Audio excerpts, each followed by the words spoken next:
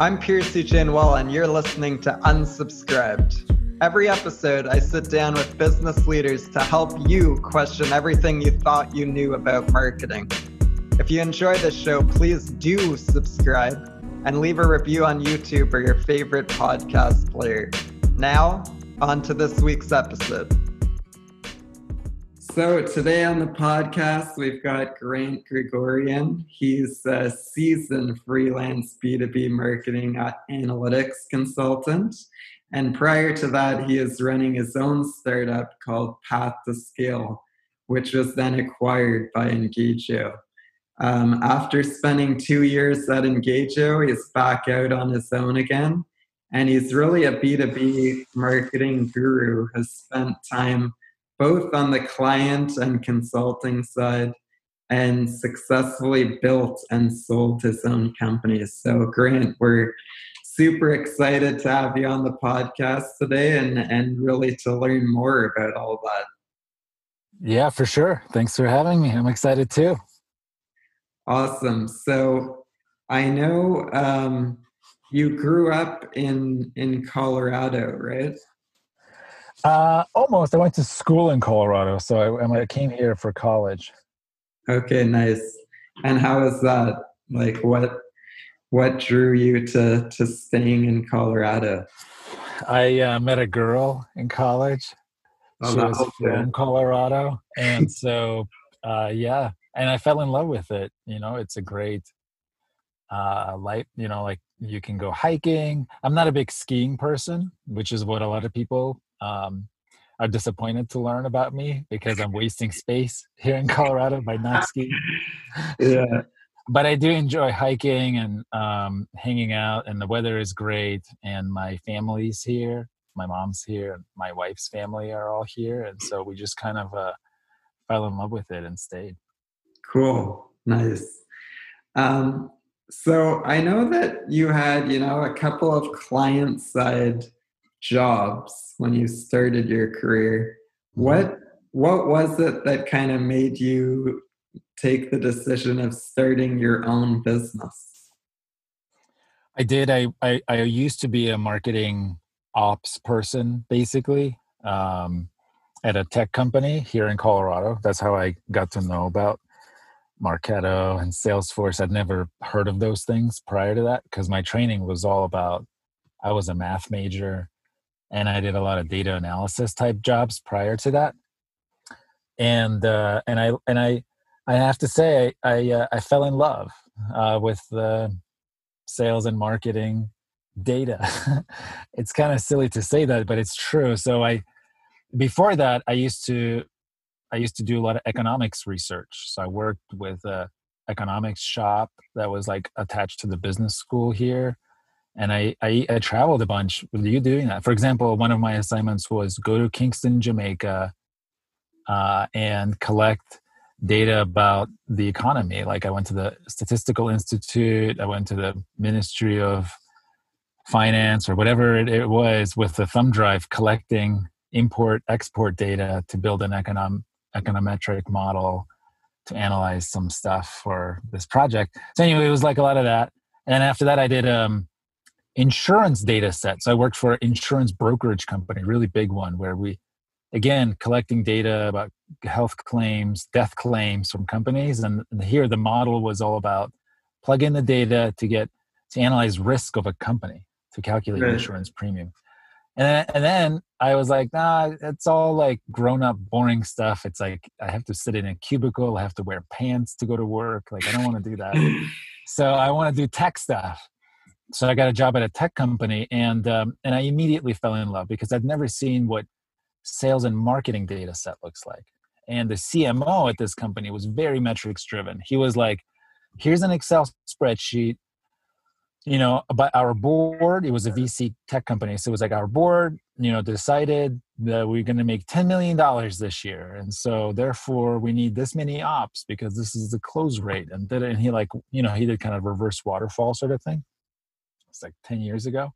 And I was like, what? I'd never seen a model for sales and marketing. This is like, it doesn't just randomly happen. That's crazy. And so I really caught the bug then, and then went on this like long journey because I was like, well, where do the numbers come from? Oh, there's a CRM system. What's feeding that? Oh, there's a marketing automation system, and I've been on that.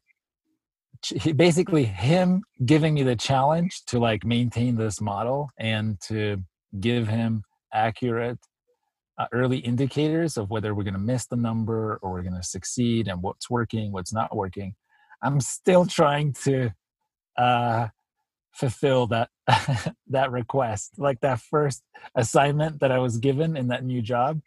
10 years later, I'm like still trying to finish it. Yeah, Because that's it's been so awesome. hard. So I've tried, so I did it in-house, and then I was very curious about how do other companies approach this? How do they do it? And so that made me start reaching out and talking to kind of peers in other companies. And very quickly I realized that I could make more money being a consultant. And so I started doing that very quickly, being independent. And that ultimately led me to then make my own company and so forth. So Cool. the reason I did it is really for the money, and at the time, and but ultimately it was because I was super curious about how other people were approaching the problem, and being independent and having the freedom to talk to many people was what allowed me to do that. Nice. And what do you think it was about data in particular that really attracted you to it? Like, were you always like that kind of growing up as a kid? You know, were numbers just I some don't part of you, or did I this don't happen through, college? I wasn't really that good at math. I learned that when I was in math major in college, because like I remember I actually went to some graduate classes in college too. And one of the graduate classes, there was a kid sitting next to me who was from the local high school. And I immediately realized that I was not good at math because this kid was rocking this graduate college course. And I had no idea what was going on in class. And so I was not one of those kids. I think what drew me to it was that growing up, I always felt like grown-ups um, had it together. I was like, oh, when I grow up, like I'll understand how the world works, and like it will be it will be somehow rational and organized and thought out. And I think I was very disappointed after I graduated college, and my first few jobs. I was like, what? This is how grown-ups are running things? Yeah. This is crazy. How is there not mass chaos everywhere? And so I really did feel that way. And so I felt like we should be, as a society, like we have so much information, like we've learned so much, and yet we continue to make impulsive and kind of lazy decisions. And it really bugged me. It really bugged me that we are this lazy. And I myself was lazy too, and I continue to be. And so I'm really concerned with this idea of we have all this data, we have all the ways to analyze it and measure it and da da da, but it takes so much effort to actually then be be a better decision maker using the data. Yeah. And that's really the kind of the central battle that I've been fighting for the last my whole like professional career so far, is how to do that translation. Yeah, I find that's one of the hardest parts, right? Even once you get all the data, it's accurate, it's clean, you get it in a model, people still sometimes reject the data because it's different from what they've always thought things. Yeah. Yeah, of course we say that while we're in the middle of a global pandemic with all kinds of data about it, and Yeah. all sorts of people who choose to entirely ignore it. Yeah, it's a And good so, analogy. yeah, so even when it's like that obvious, and or like, it's that directly like screaming at you, it's like, hey, wear a mask or whatever. even then, it doesn't even have to be multi-touch attribution results. It Right. could just be, hey, 100,000 people died. Maybe we should try something else or whatever. Even then, we continue to not want to change our behavior. Yeah, habits are very hard to break Totally. sometimes. So you were doing, you were client side. You went out on your own consulting. You started making more money. Bring me back to that moment where you decided to start your own company. Like, were you scared? Like, did you already know a bunch of people that you knew you could get business from? Did you have customers? How did you make that leap to go out on your own? Yeah, so it was twofold. One was that in trying to solve this problem of how can I empower my CMO to make better decisions? I got very technical with it, and I learned a lot about the CRM, the Salesforce tools, and the existing solutions in the marketplace. And I felt like there was a big opening because there were no good solutions for what I was trying to accomplish. And so it immediately sparked this ooh, maybe, I don't know, maybe I could find a solution myself. But I didn't have anybody in my life, in my immediate life, because I'm just like this person in Colorado. I didn't know any tech founders. I didn't know how to do that necessarily.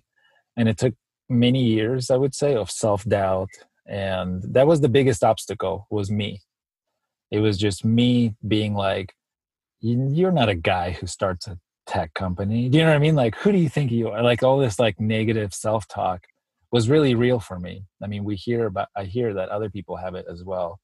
But I think that was the toughest part to overcome. And thankfully, here in Colorado, there is a very inclusive tech community. And they have meetups and they have startup weekends and all sorts of stuff that I participated in very early on because I was just intrigued. And that let me see oh, this guy, he doesn't seem any smarter than me, but this guy, he's like a CEO of, he's hired thousands of people and he started this company and it's like working out for him and he's like a dad and maybe I could do that. And once I started meeting more and more people like that, I was like, okay, maybe I can give myself permission to start something, to try it. And so it was those two things. It was a combination of slowly overcoming the self-doubt together with the actual technical solution in front of my eyes. I was like, oh, maybe we could solve it like this. And I would do it as a consultant, in Excel for people. And they were like, yeah, this is pretty much what I was looking for. I was like, well, what if I did this automatically for you every month? Would you still pay me? And they're like, yeah, you would still give me the reports, right? And I'm like, yeah, Yeah. I'm just going to do it for you directly in Salesforce. They're like, oh, it's even better. Let's do that. And so a bunch of consulting clients I kind of did a judo move where I sent them a new agreement, but it was a SaaS agreement and not a consulting agreement. And the pricing was the same or lower than what they were paying me. And so they became my first customers. Oh, that's awesome, man. And we've been talking to a few people now who have started consulting and then that transitioned into products at some point. I mean, I did the same thing with, we're making all these Marketo templates and it was so much work every time. And we started from ground zero every time and it took forever. And that's really was the idea for Knack. But it's interesting to hear from you as well that it was a very similar path that you took, just for efficiency as well for you. Yeah, I mean, I feel like being a consultant is almost like being a product manager. sometimes. You Yeah. can pretend like because you get to ask your customers about their problems, Right. what they're worried about, what's broken. You get to see the existing solutions and become an expert in it. And it's kind of a little bit of if you have the right outlook, and you're paying attention and asking the right questions, it's a great discovery tool for building new Totally. products. Totally. Yeah, because you're realizing the trends across different customers, Mm-hmm. figuring out, where they have the biggest issues and what could be a repeatable solution. Yeah, and there is also the other aspect to it, which is exchange of money. So you could pick an industry, pick a problem, and go call people and take them out to lunch and learn more about this, and then try to build a solution for it. But they have no skin in the game, Right. right? Whereas if you're a consultant, you can say, "Oh, you do have this problem. Okay, well, I can solve it for you. How about here's my hourly rate?" And Right. if they say, "Yes, go solve this for this much money," you're like, "Holy cow. Yeah. Okay. Now Yeah. we've got something to work with here." Yeah, that definitely erases any self-doubt that you might have in your mind, I find. Yeah. Um, so you built this product, you started to get more customers, and then Engagio approached you. How did that all happen? Um, so the way that it happened for me was that I was not looking for an acquisition. I was just looking so the way I was doing it is I did not raise money. I just wanted to bootstrap it, at least to start. And it Yeah. got to the point where we had enough customers and enough kind of like activity that it was becoming really hard to keep it bootstrapped. I really needed a solid team of people Yeah. to make the solution better, to serve the customers better, and to really go to the next level. How And many so people? How many people were you at that point? it was so nobody was a full-time employee. Everybody was working just as a contractor. So I was working full-time on it. Yeah. We had another person who was full-time on it, who was a full-time contractor, and then maybe like 4 other people who were contractors in various degree. So it was like a less than 10 people. Okay. And so it was like, okay, well, now we need to either double down on this thing. Like, where is this thing going? So do you talk to investors? Do you like, what happens here? How do I get a boost? And so I started exploring, like, how could I do this? And my natural inclination was to go to a partner route, actually. I thought that maybe we could find a partner who also is interested in solving this problem, and we could help them, and they could help us. They could help us by introducing us to other customers, by having some of their team help us, and we could help them by bringing this technology to them. So that was because I really didn't want to raise money. I don't know why. We can talk about that, but I just didn't want to do it, and I didn't waste any money even trying. Or any time. And so, but one of the features of Colorado tech community, so when I was first getting into it and learning about it, one of the key values that they espouse here that I haven't heard in other places is this idea of give first. And the idea of give first is that this is going to be a community of people who are helpful to each other, who don't expect things back, who pass it forward. Okay. And so I really took it to heart, and I was like, okay, I'm going to do that first. I'm going to give first, and then I'm going to trust that the universe will repay me somehow. You never know how. It usually repays in a way that is beyond your imagination sometimes.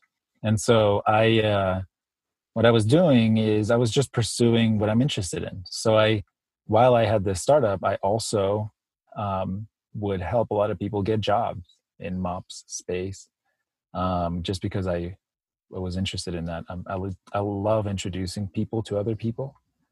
And so I continued doing that, not as a recruiter, just for fun, just to pass it forward because it's helpful. The other thing I was doing is I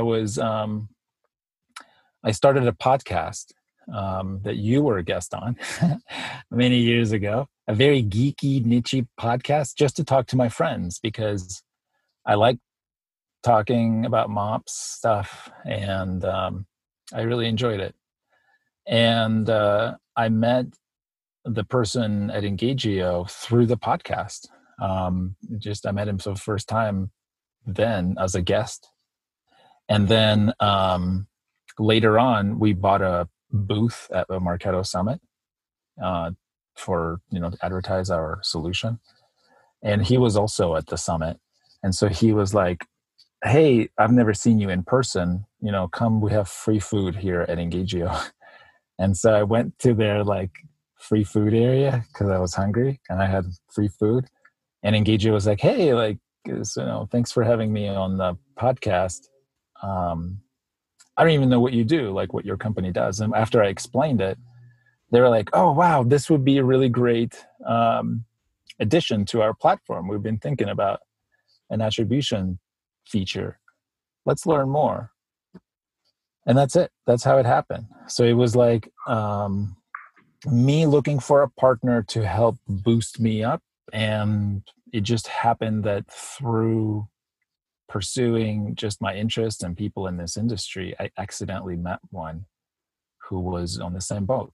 And then there was another company I was talking to simultaneously about a different partnership agreement, a very fascinating contract, really. And so it was between total acquisition with Engagio, because Engagio was forget partnerships, just come over, all in or nothing.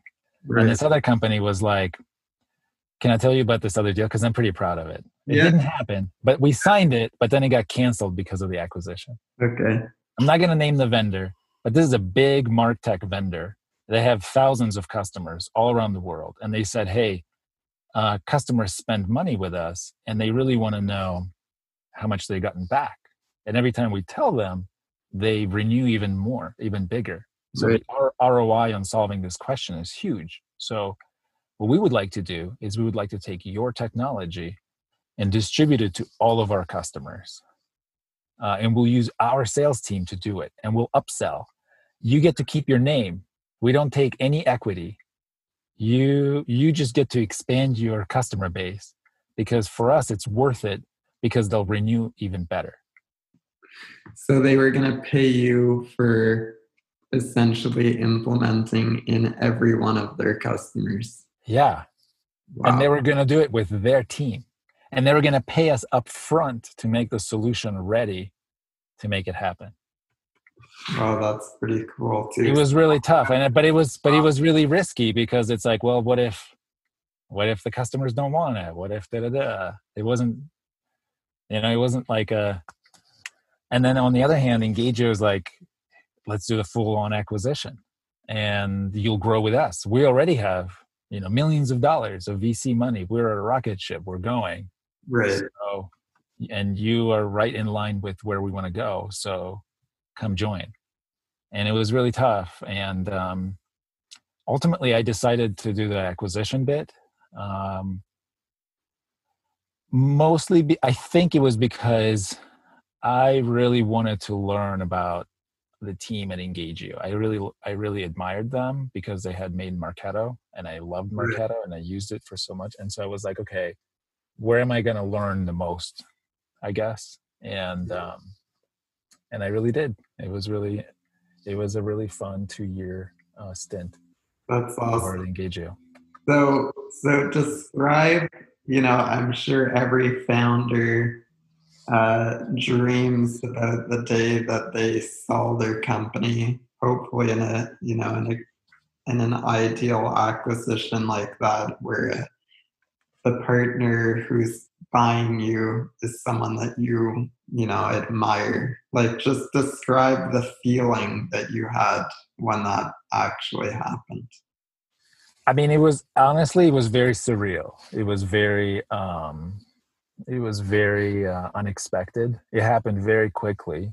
I wasn't like, it wasn't like at the beginning of that year, I was like, goal number one, get acquired by your, a person you've never met who you admire a lot. It's like me making a saying, it's like, like the equivalent for people. It's like, it would be like, get acquired by Elon Musk. Check, you know? And, so I mean, it felt great, but it was also very, I wanted to make sure that that I upheld my end of the bargain as well. So I want, like, immediately my thoughts went to, oh, like, I need to make sure that this is a successful acquisition, because what I don't want is a group of people like this who are, influential in MarTech and who I admire, for them to buy this thing and then have buyer's remorse. That would be like the worst thing in the world. It would be worse than getting acquired. And so my brain did not let me celebrate very much. It's because, I don't know why, I just don't let myself do that. So I celebrated for like a tiny, tiny bit. I was like, yes, okay, next milestone. But then very quickly it turned into, oh shit, I have to like do all this work now. Yeah. So I didn't, the feeling didn't last very long. It turned into fear very quickly. and then I was basically focused on making it a success. Nice. And how did it go at Engagio? So you get acquired, you start working there. Yeah. So I start working for the first time, like, on a product team, because I've never done officially full-time product role. They told me that apparently what I've been doing prior to that would be considered product, but I didn't know that's what people did. So I had to learn. I did learn a lot about what is it like to be a product manager, to talk to customers, not as a consultant, but as a product person specifically. That was really helpful, and it went really well. I mean, with Engagio, they were able to just grow the number of customers who are on the solution. They were able to make the solution way better with all of their feedback. And I think a big component of the solution that was missing was this idea of ABM and having account-centric views of things. Really? So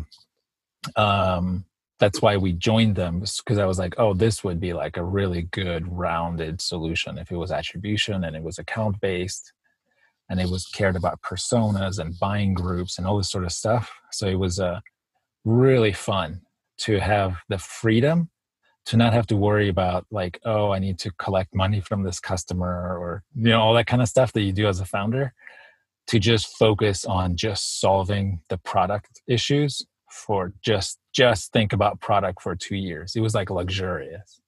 I'd never experienced anything like that before, where you just get to geek out with customers about what's the best way to make this product work. It was awesome. And so, you brought your product to Engagio, and did you just like hand it off to their engineering team and you were on the product side, or did you still have some connection? Well, I mean, the product was built by my co-founder, my technical co-founder, and it was built in Apex language. It was a Salesforce app through and through. And so when we got to Engagio, it was actually pretty tough because their product is not in Apex. It's, it's like a different language. So there was a lot of the most difficult part was bridging that gap. Was like, how do we take this one app that's built for an entirely different platform and plug it into this other one? So on the one hand, it made it easy because they're integrated through Salesforce, and you didn't really have to mesh the code. They kind of kept it as a separate feature. But on the other hand, culturally and in terms of how it was built and everything else, it was very different, because those guys are like Silicon Valley VC, we build a platform, like that kind of mentality. Whereas I was like scrappy, bootstrapped, like build it because customers really asked for it and are willing to pay for it. Whereas their mentality was a lot more of like, we have the freedom to build things first, then ship. Right. And I don't know. So there was a lot of back and forth between expertise about the different platforms, about how to bridge that gap better. And it was not easy. I would say it took the first year of being there just to make the product gel so that it works great, integrated together. Not like it works. Yeah. It worked from like basically day one. It worked kind of, if you kind of close your eyes a little bit, but a year to really make it gel, and then the second year to make something new with it. Right. To come out with new features that never existed, that you can really claim to be a category leader. Cool. So that it took much longer than I anticipated. And I mean, just for anyone who doesn't know, Engagio is an account-based marketing platform that was started by John Miller. John Miller, who was also a co-founder of Marketo. Definitely someone that I also really look up to and respect. I'm curious to hear from you, Grant, what it was like working with John, and what do you think it is about him that makes him so successful? It was really fun to work with John.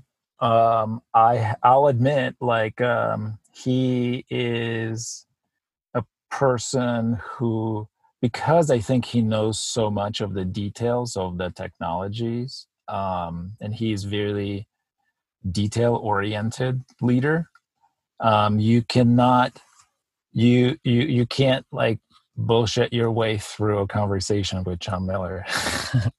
And so he really wants to get to the bottom of it, to the root cause right away. That's the first thing we're going to talk about. We're not going to circle around issues. We're just going to go head on directly address problems, and we're just going to go down the list. And so there is an aspect of him which I wasn't surprised by, but it kind of confirmed, there's kind of a confidence and kind of an aggressiveness about solving problems that I was like, oh, this is so typically like Silicon Valley. It's gotta be. It was not culturally Colorado at all. Like in Colorado, it would have been like, hey, let's go on a hike and talk about other things first. It's like, no. Here it's like, boom, let's get down to business right away. And there was also a great deal of impatience that I sensed, where I felt like he just wanted more things to be done quicker and better, and and so he just exuded this like pressure, I would say, on the whole company to perform, to do better, to do faster, which I suspect comes from, just he's also carrying a lot of weight on his shoulders, because he just like took millions of dollars to make the thing happen. And so he's got to make the thing happen. Everybody like, wake up, everyone, let's do this thing. Right. And so, so there was that aspect of it, which I didn't know what to expect. And then it was combined with truly like a lot of expertise, market knowledge about competition, about trends, about actual like features and how they work. And, he knows Marketo better than anyone. He knows Salesforce functionality. He knows all the things. And so you can get down into really deep level a conversation about product. So he really wasn't like a CEO in a traditional sense. So now that they themselves have been acquired by Demandbase, and he's like a chief product officer, I'm like, maybe that's actually a better fit, because he really was very product centric. He wanted to know all the like, oh, where's the button? What color is the button? What is the thing? And then what happens on the next page? And then, well, that's kind of weird. You swipe left here, but you swipe right here. You know what I mean? Like, he knew all the things, and it was infuriating because you had to make sure all the details were right, because he would notice all the things that were wrong. Yeah, yeah, Yeah. that's interesting. What do you think about that demand-based acquisition? I I'm I was honestly bittersweet about it because I know that Engagio on its own terms, um, I guess they had all this like vision about what an ABM platform Yeah. would be like and whether it would be Engagio standalone or whether they would themselves acquire other solutions or whether they would build the solutions themselves. So I'm bittersweet about it in the sense that I wish that they could have done it themselves, like grew and became a big player in the space. Um, but I am optimistic about it because it's truly it is a it is a combination of two companies with totally different feature sets in the same space, Yeah. and so they really plug in well together. They like Engagio does things that demand based doesn't, and demand based does things that Engagio doesn't, and so it could truly be, if they do it right, it could truly be a really great actual ABM platform that has like horizontal across the board ABM capabilities that could be very competitive.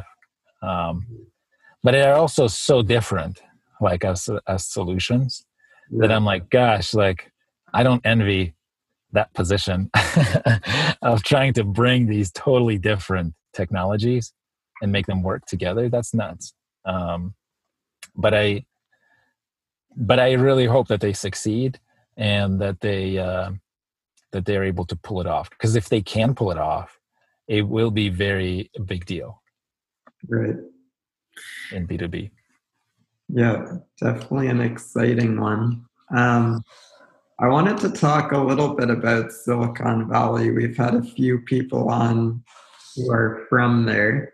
You kind of moved there from Colorado, and you Yeah. talked a little bit about some of the differences there. What do you think it is about Silicon Valley that makes it this place that builds so many, amazing companies? Yeah. I mean, so much, there's been so much written about this. So I don't know if I can add any more. So I'll share my personal experience. I mean, there's lots of things that make it unique. My personal experience was that it was actually a very difficult place to work um, because a lot has changed recently in Silicon Valley from before. And I do not think that it has any more special sauce than any other place could have Mhm. because because to a large extent, I think it does have to do with like just the cost of living there is so high. Like moving there was really difficult.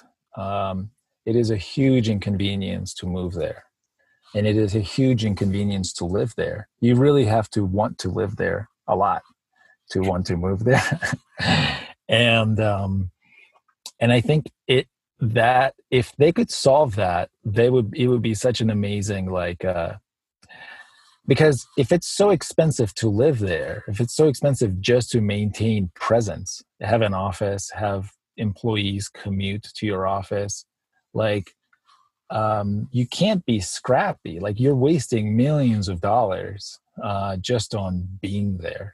And so I think it's a bad place to start a company. Mhm. I think what you ought to do is start a company in Colorado or some other place where you can have a mortgage less than $2,000 a month and you can just like be frugal and and put your resources into building the company instead of just paying rent and then once you get to a certain level where you need a big engineering team or you need really sophisticated leadership of the engineering team, product team, they just have so many like amazing experienced employees who are ready to work with you. Right. But again, you have to pay them so much more because you're there. So it's like a really premium location. So if you can raise premium VC money and then get a premium team to build your premium product, that's the place for you. But I just don't see it for myself personally.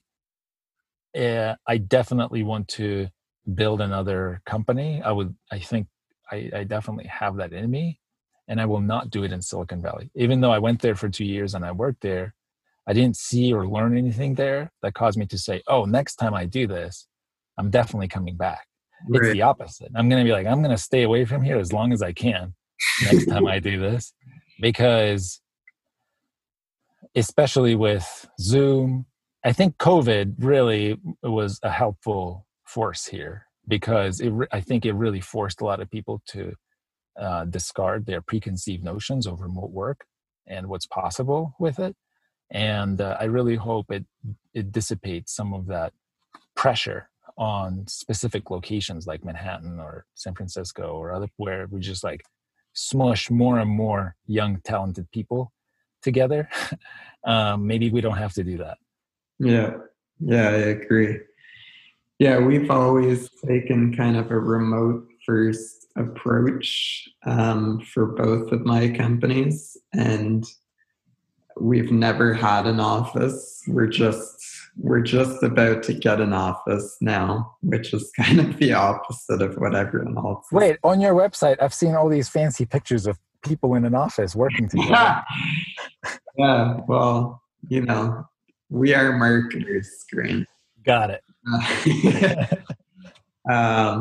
But yeah, that's the same thing. We're a bootstrap company, so we're looking to do things as cost effectively as we can. And it's amazing when you can hire people no matter where they are.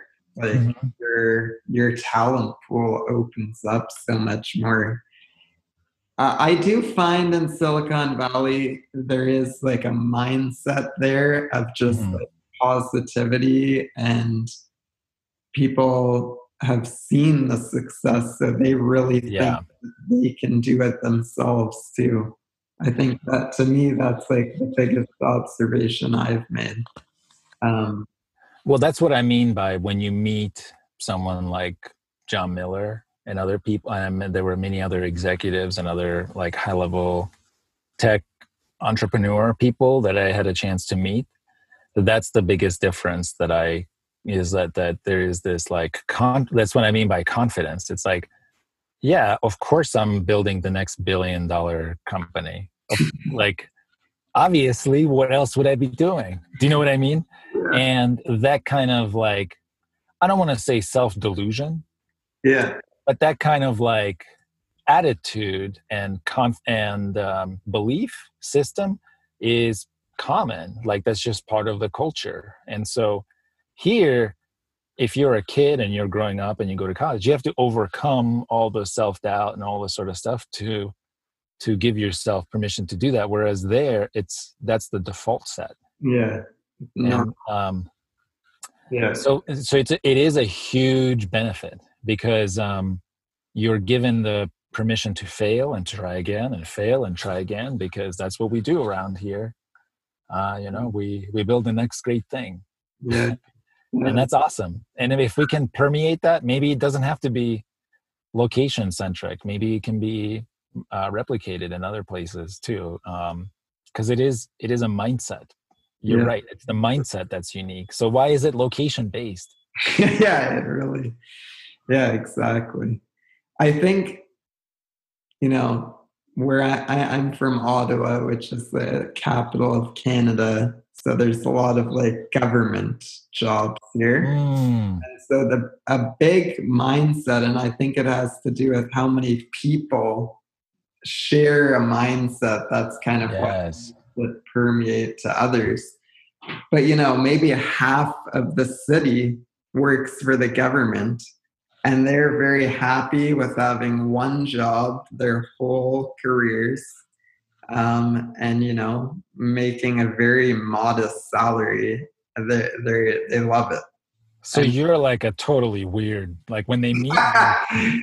well, it's we have always had a pretty big tech sector here as well.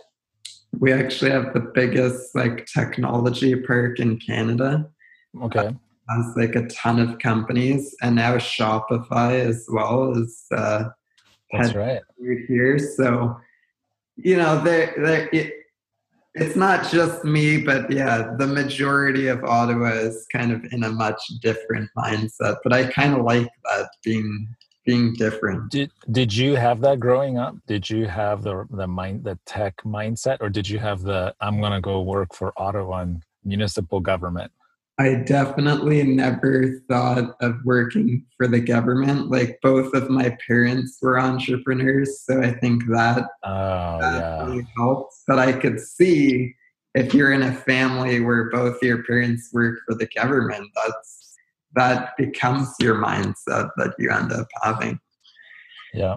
Um, so, couple more questions, more on the personal side. What do you do for fun?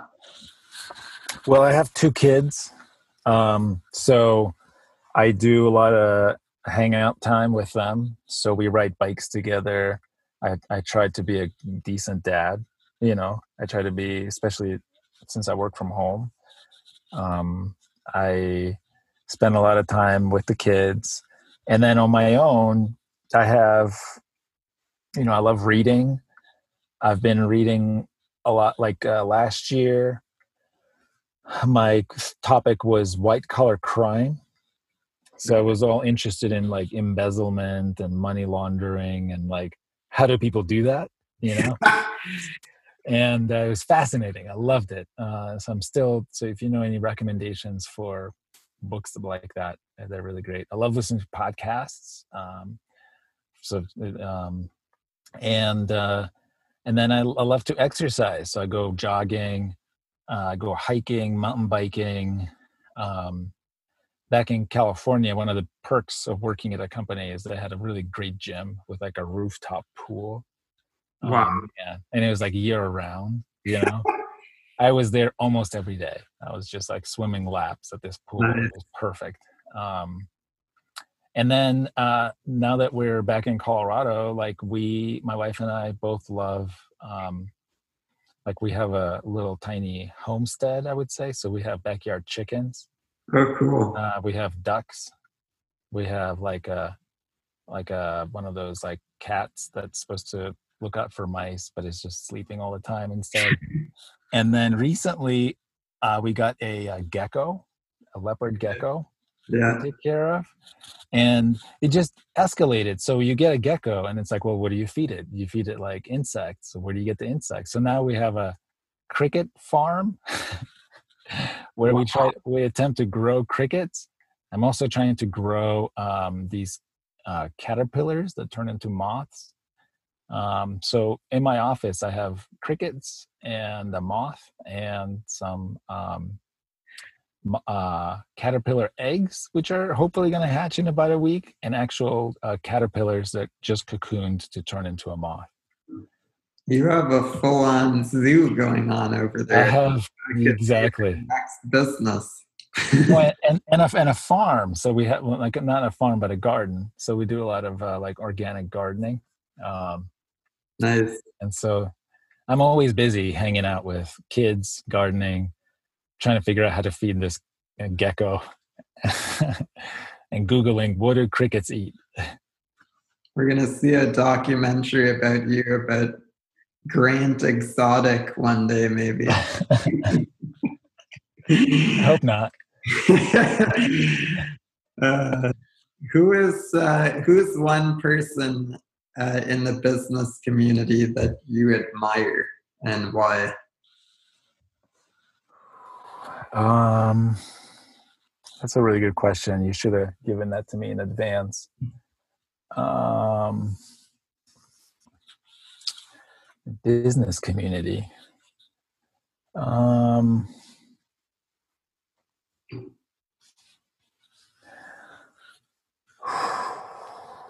you're gonna have to cut this part out because you stumped me. I actually don't think about it like that. I don't think about business leaders very much at all. Actually, that's interesting to realize that. I do a lot of on the aside from work. I also tried to do a lot of volunteering for political campaigns. Okay. And so I read and I pay attention to a lot more government leaders and like politicians, and getting involved in that whole world aside from business. And so I admire people who follow their passion, who stand up for what they believe in, and try to do the right thing. And so, without, I don't want to get political here, but I think that's what I admire. And whether that's a business person, I think, in terms of business, probably the person who I admire the most are the people who started Basecamp. Okay. Yeah. So those guys, Jason, I forget his last name. Freed and Ned. Yeah, they've written awesome books about remote work culture, about rework, about how they hate meetings, how to have asynchronous communication. They just did a new email tool, which I haven't tried, but hey.com. Yeah. And so I like those guys a lot because they, to me, are an example of a company that's private, that is that was bootstrapped, also from consulting at some point, and is not under the pressure that a lot of VC-backed software companies are in, their size. So instead of trying to take VC money and then blowing up and then selling as a model, they're like, no, we're going to go kind of a sustainable software forever. We're just growing organically model. And I think if I had to redo everything all over again with a new company, I would try to make that go as long as I can, and follow that model instead of following the Silicon Valley. Like, I need to raise as much money as I can so I can grow and exit as quickly as I can, so I can go and retire in Italy as quickly as I can. I am not as interested in that play than a sustainable, you're a dad, you have a job, you built a company, it's a small team, and you answer to no one. Yeah, that's always been kind of our hesitation about taking funding, is like, I think inevitably it changes your culture and how you run the business. And yeah, we're not really building the company to sell it. We're having a ton of fun what we're doing, and we're growing with our customers, which yeah, I also really respect that model. One last question here, Grant. You've had a very interesting career already. What's one piece of career advice that you would share with others that might help other people? I'll do like a high level one and a low level, like a tactical one. Okay. Yeah. So high level advice is this idea of give first. I'll return to that idea, which is that when you follow your curiosity and when you follow what you think you're maybe interested in, don't think, how can I get this or that? How could I get a job? How can I think about, how can I help make something better, help make somebody else's life better? Whether it could be as simple as like organizing a meetup around this topic so you can learn more, learning something and like publishing it on a blog post so you can help others. There are many different examples of how to give first. And what I've learned is that when you give first, you receive back magnitudes more from people you don't know, who you've never met, who are much more creative than you are, who then want to help you in return. It's really strange. That's been my experience. And so I blindly give first all the time. And the second one would be to do informational interviews. I am a huge proponent of this idea of informational interviews. If you don't know what it is, you should Google informational interviews and you'll get like a ton of resources. But basically the way it works is you as a person are allowed to contact another person who you don't know and ask them about what they do for a job. Without asking for a job, without asking for anything, you just want to learn. It's been incredibly influential in my life. At some point, I thought maybe I will be a lawyer. And so instead of going to law school, I instead went online, found some lawyers. They're easy to find. Their face and phone numbers are right there. So I would call them or email them and say, hey, I'm this guy. I'm thinking about going to law school. Can I talk to you about being a lawyer first? And they all said yes. And they would like take me out to lunch. And they would say, like one time they took me out to lunch and they're like, Grant, I'm going to pay. I'm a corporate lawyer. You are not. So don't worry. And so sometimes they pay you for, and then they just told me about what it's like day to day. And I learned that I do not want to be a lawyer. I did the same thing with banking. I thought maybe I should be like a corporate banker. So I went to my local branch bank and I was like, do you guys have a banker I could talk to about being a banker? And they did. They gave, like, the manager came and she talked to me, and then she introduced me to the corporate banker, her manager, and then her manager introduced me to the international banking manager who lived in like Amsterdam. So we had a Skype call. It was amazing. Like, I'm just a person who walked off the street, and these people are like telling me about their career and their job and what they do. And I learned that I do not want to be a banker. That wasn't for me. And so it's like a really underutilized tool. You should just reach out to people and learn about them, and bonus points if you can give first, and then they will reciprocate. Yeah, no, that's amazing advice. And I think like anyone, so many people pick a degree in college or university without knowing anything about what that job is actually going to be. And having a lunch with someone or walking into a local branch could really change their lives, right? So, yeah, you'll be like, oh my God, I've made a terrible mistake. Yeah, you could save them 4 to 10 years of their life from a conversation like that. Exactly. Yeah, awesome. Well, Grant, this has been a super interesting conversation, learning about your journey, starting your own company, selling it, working at, one of the hottest startups out there, and now starting your new venture. So we look forward to seeing what comes from that. And thanks again for being on today. Hey, thanks so much. I had so much fun. Yeah, likewise. Have a good one. Thanks for listening to Unsubscribed, a podcast created by Knack. If you enjoyed this episode of Unsubscribed, be sure to subscribe to my podcast and leave a review on your favorite podcast player. If you have any feedback or want to chat, feel free to reach out to me on LinkedIn or follow me on Twitter at marketing_101. Cheers.